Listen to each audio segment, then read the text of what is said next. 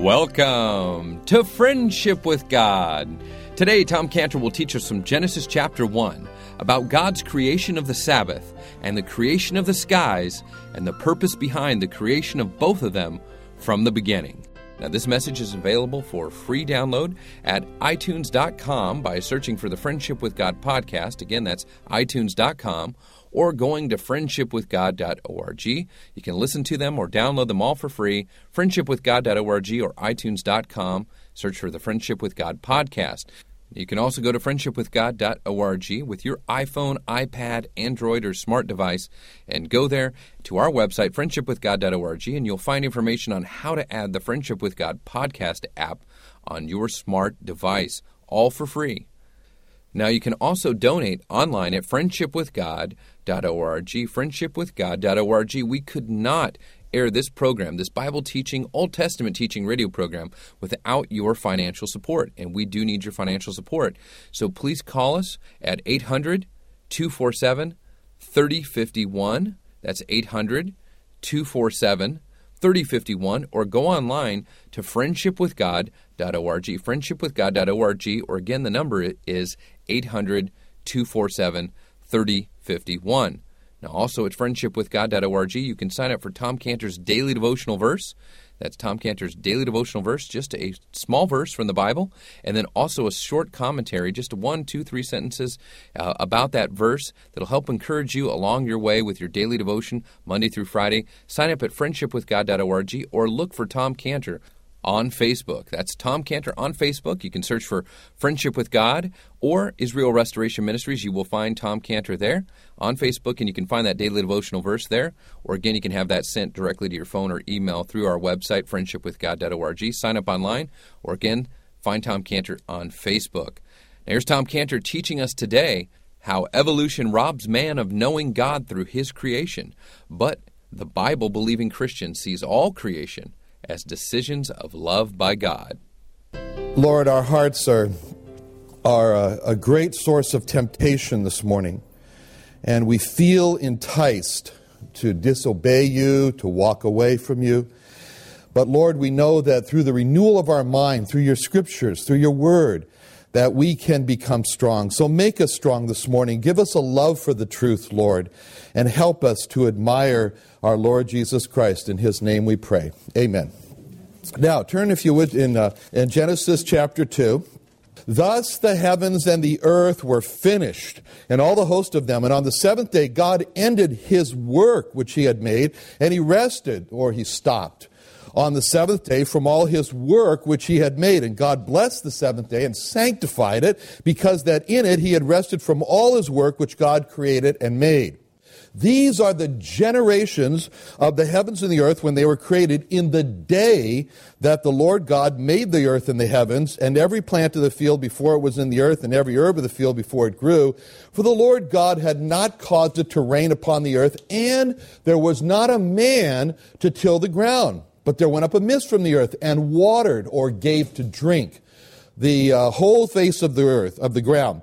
And the Lord God formed man of the dust of the ground, and breathed into his nostrils the breath of life, and man became a living soul. And the Lord God planted a garden eastward in Eden, and then he put the man whom he had formed, and out of the ground made the Lord God to grow every tree that is pleasant to the sight and good for food, the tree of life also in the midst of the garden, and the tree of the knowledge of good and evil, or good and bad.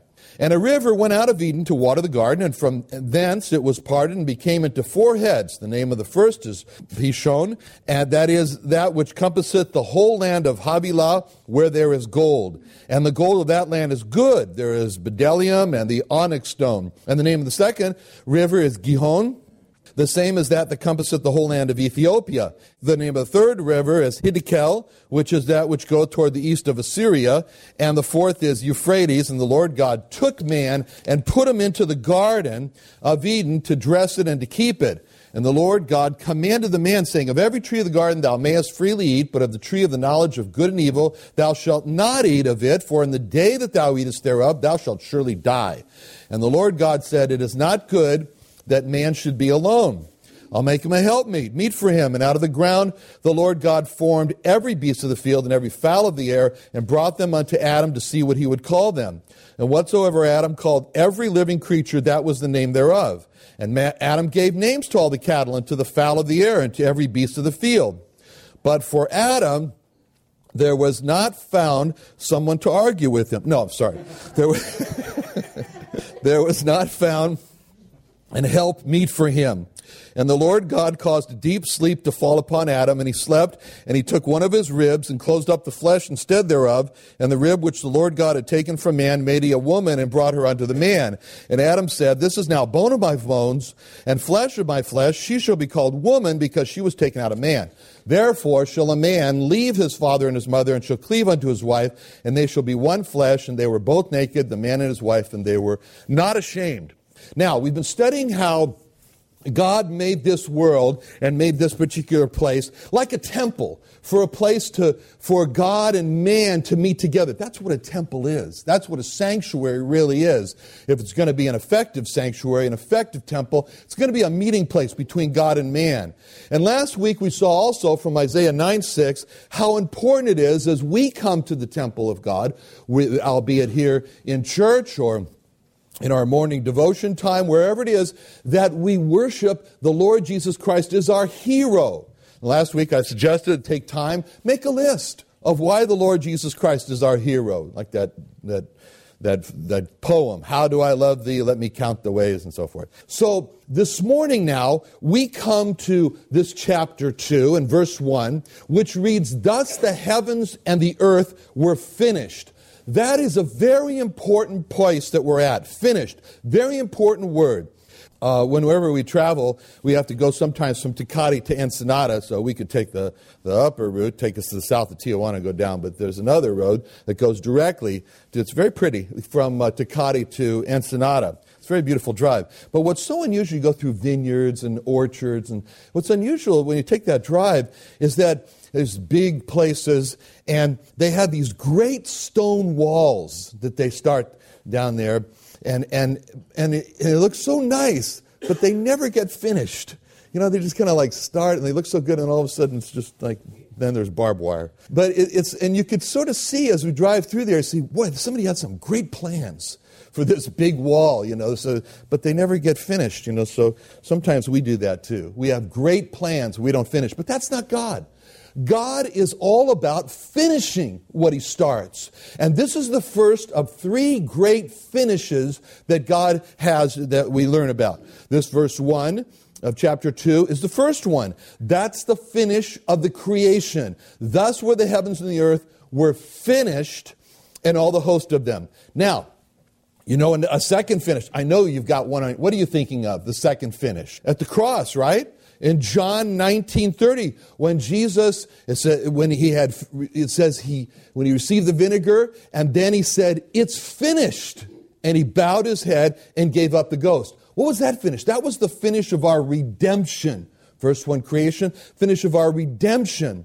Now, that's a very important finish for us as believers, and I want to show you this, because, and turn if you would please to Psalm 22, because here in Psalm 22, it speaks about the crucifixion and the work that he did on the cross when he made the atonement. He did the atonement work on the cross. That's what he finished.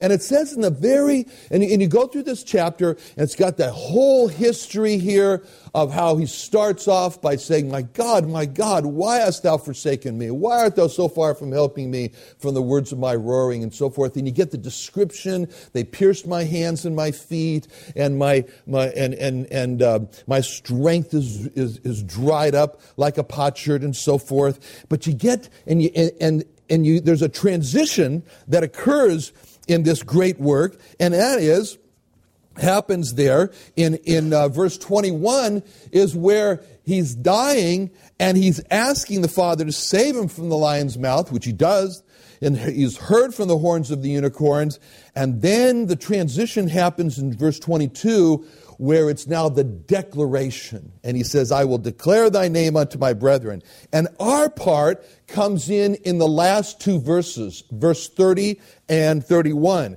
because it speaks about us. Who are we? In verse 30, we are the seed that shall serve him.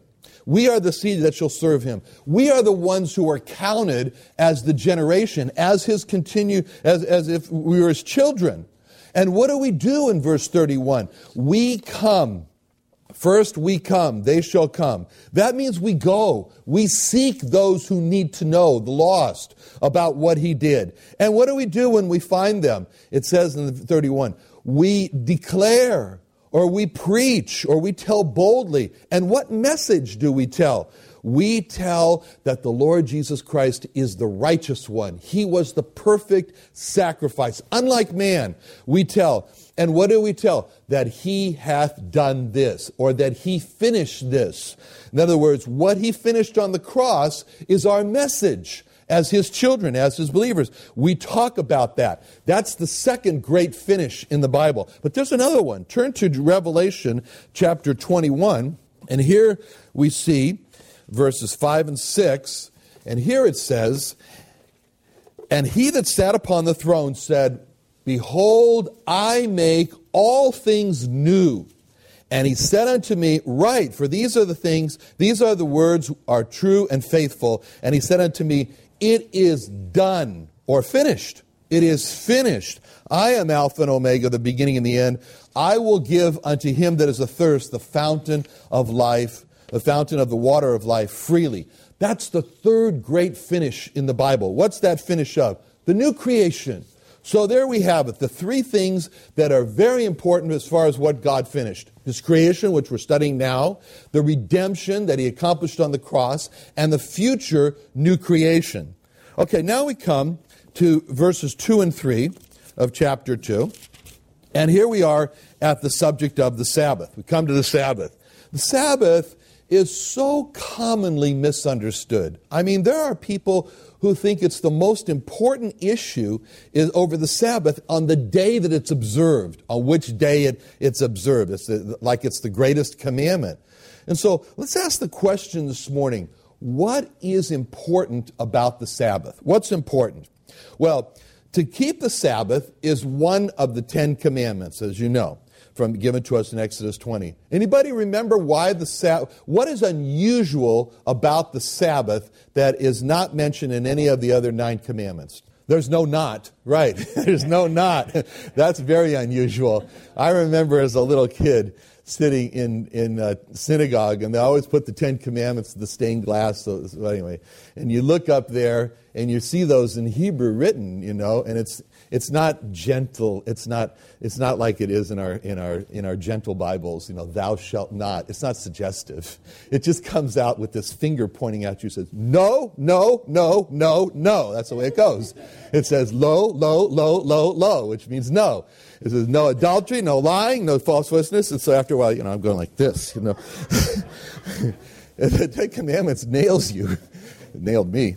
Anyway, but the Sabbath is not that way because it starts not with the word lo, which most of them do, but it starts with another word. What word is it? Yeah, remember. Remember. Keep, remember. But it has that word, remember the Sabbath. Keep the Sabbath. Remember the Sabbath. Now, what is it about the Sabbath? It's a time of remembrance. It's a time of remembrance. And what is it that we're supposed to remember about the Sabbath? What is it that's so unusual about this that we are to remember and not forget? Well, now look at Exodus 20, verse 11. Exodus 20, verse 8. Remember the Sabbath day to keep it holy. 6 days you shall labor, do all your work. 7th day is the Sabbath of the Lord thy God. Okay? And then he says in verse 11, for in 6 days, the Lord made heaven and earth, the sea, and all that them there is, and rested the 7th day. Wherefore the Lord blessed the Sabbath day and hallowed it. You see, the Sabbath is important because it's a remembrance that God really did create everything in 6 days. In 6 days. I've told you that before. I think I have 6 literal days.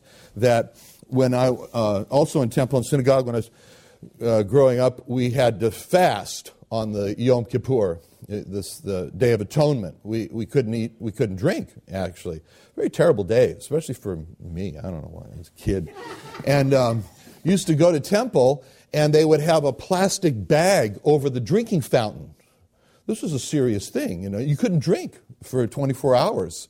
So, it was a day of, you're supposed to afflict your soul. And anyway, so I used to sit there and just, think, how long can 24 hours be? So it kind of gets ingrained in you as a little kid, So then because that's the word Yom. Yom Kippur, day of covering, day of atonement. Yom, so it's 6 days, right? So anyways, after I became Christian and I saw that some people suggested that Yom was more than 24 hours, that was just out of the question, couldn't accept that. It was bad enough being 24 hours, much less anything more than that. But that's the Sabbath. It's to remember that in just 6 24-hour periods, God created everything that we see. It's a day of worship. It's not supposed to be a day of your normal work or your servile work. It's a day of worship. It's a day of remembrance. That's what we're doing today. This is the Lord's day for us because we don't work and we are focused on Him. So in essence, the principle of the Sabbath, we're keeping the principle of the Sabbath, and we don't have animals that would fall into a ditch, but anyway, we would help it out if we did, because that's not the issue, is what is the work. The issue is remembering the Lord. And it says here that these are the generations of the heaven and the earth. Verse 4 says, when they were created in the day that the Lord God made the earth and the heavens. This is a very, very crystal clear statement. Generations is an interesting word. Teledoth, it means like birth, or it comes from the word that you would also use for child, young child. You can just feel it. It's talking about this is how it all came about. This is the origin of the heavens and the earth. This is how it happened in the day that God created the heavens and the earth. That's what it says. And so it's not open to interpretation. It's very, very clear what he's saying here about how the origins came about. How did they come about? God created them. There's not another explanation. How long did it take for God to make the skies and the heaven? 1 day. That's what it says. So where did they come from? They came from God. They didn't come from a Big Bang theory. Such an intelligent name for a scientific theory, Big Bang. It takes a big brain to come up with a big brain. But anyway, that's not true. And man yet tries so hard to invent a science that disproves this verse. I remember when the Apollo 17, and they sent on that mission scientists to the moon, and they discovered this bright orange glass-like rock, and they said, "Oh, we found evidence for the Big Bang," But people are always trying to support this. But as a believer, when you accept this verse 4, peace comes. Why? Because this is the one, the Lord Jesus Christ, with whom we have to do. He made everything. Now we come to verse 5. And in verse 5, it describes here every plant of the field before it was in the earth, every herb of the field before it grew, for the Lord God had not caused it to rain upon the earth. And notice that phrase, and there was not a man to till the ground. That's a significant statement. Why? Because it shows that God was making the earth for man. And it points out what was missing from the earth. There was not a man to till the earth. Now, verse 8 and 9, the Lord God planted a garden eastward in Eden, and there he put the man whom he had formed, and out of the ground made the Lord God to grow every tree that's pleasant to the sight, that's first, and good for food, second. The tree of life also in the midst of the garden, and the tree of the knowledge of good and evil. Now, from verse 4, we are taken from, as we've been seeing so far, the skies and the earth, to now focus down on one place on earth, the Garden of Eden, one place. And it's as if here at last is the place of God's focus on this garden. Everything that God has made, it seems like, is to adorn this garden or this place. The earth was to be a stage for the garden. The skies and the moons and the stars and the sun were for the adornment of the garden. It's a very, very special place. So let's step back a little bit and look at what we see as we move toward this garden, what we've seen already. First of all, look at Genesis 1:3, and let me ask you the question, how is described how light came to be? God said, right? God said, let there be. God spoke, let there be. Okay, there was light. Okay, good. Now, where else do we see in this first chapter God creating by speaking? Where do we see that? Verse 6, God said, firmament. Okay, another one. 9, okay, God said, waters gathered. 11, God said, grass. 14, God said, lights. 20, God said, waters bring forth abundantly. 24, God said, earth bring forth living creature. But something changes in this pattern when we get to verse 26. What is it? Yeah, let us, which is like, there's not God saying here, it's like God, a consultation. There's a consultation. Let us make man.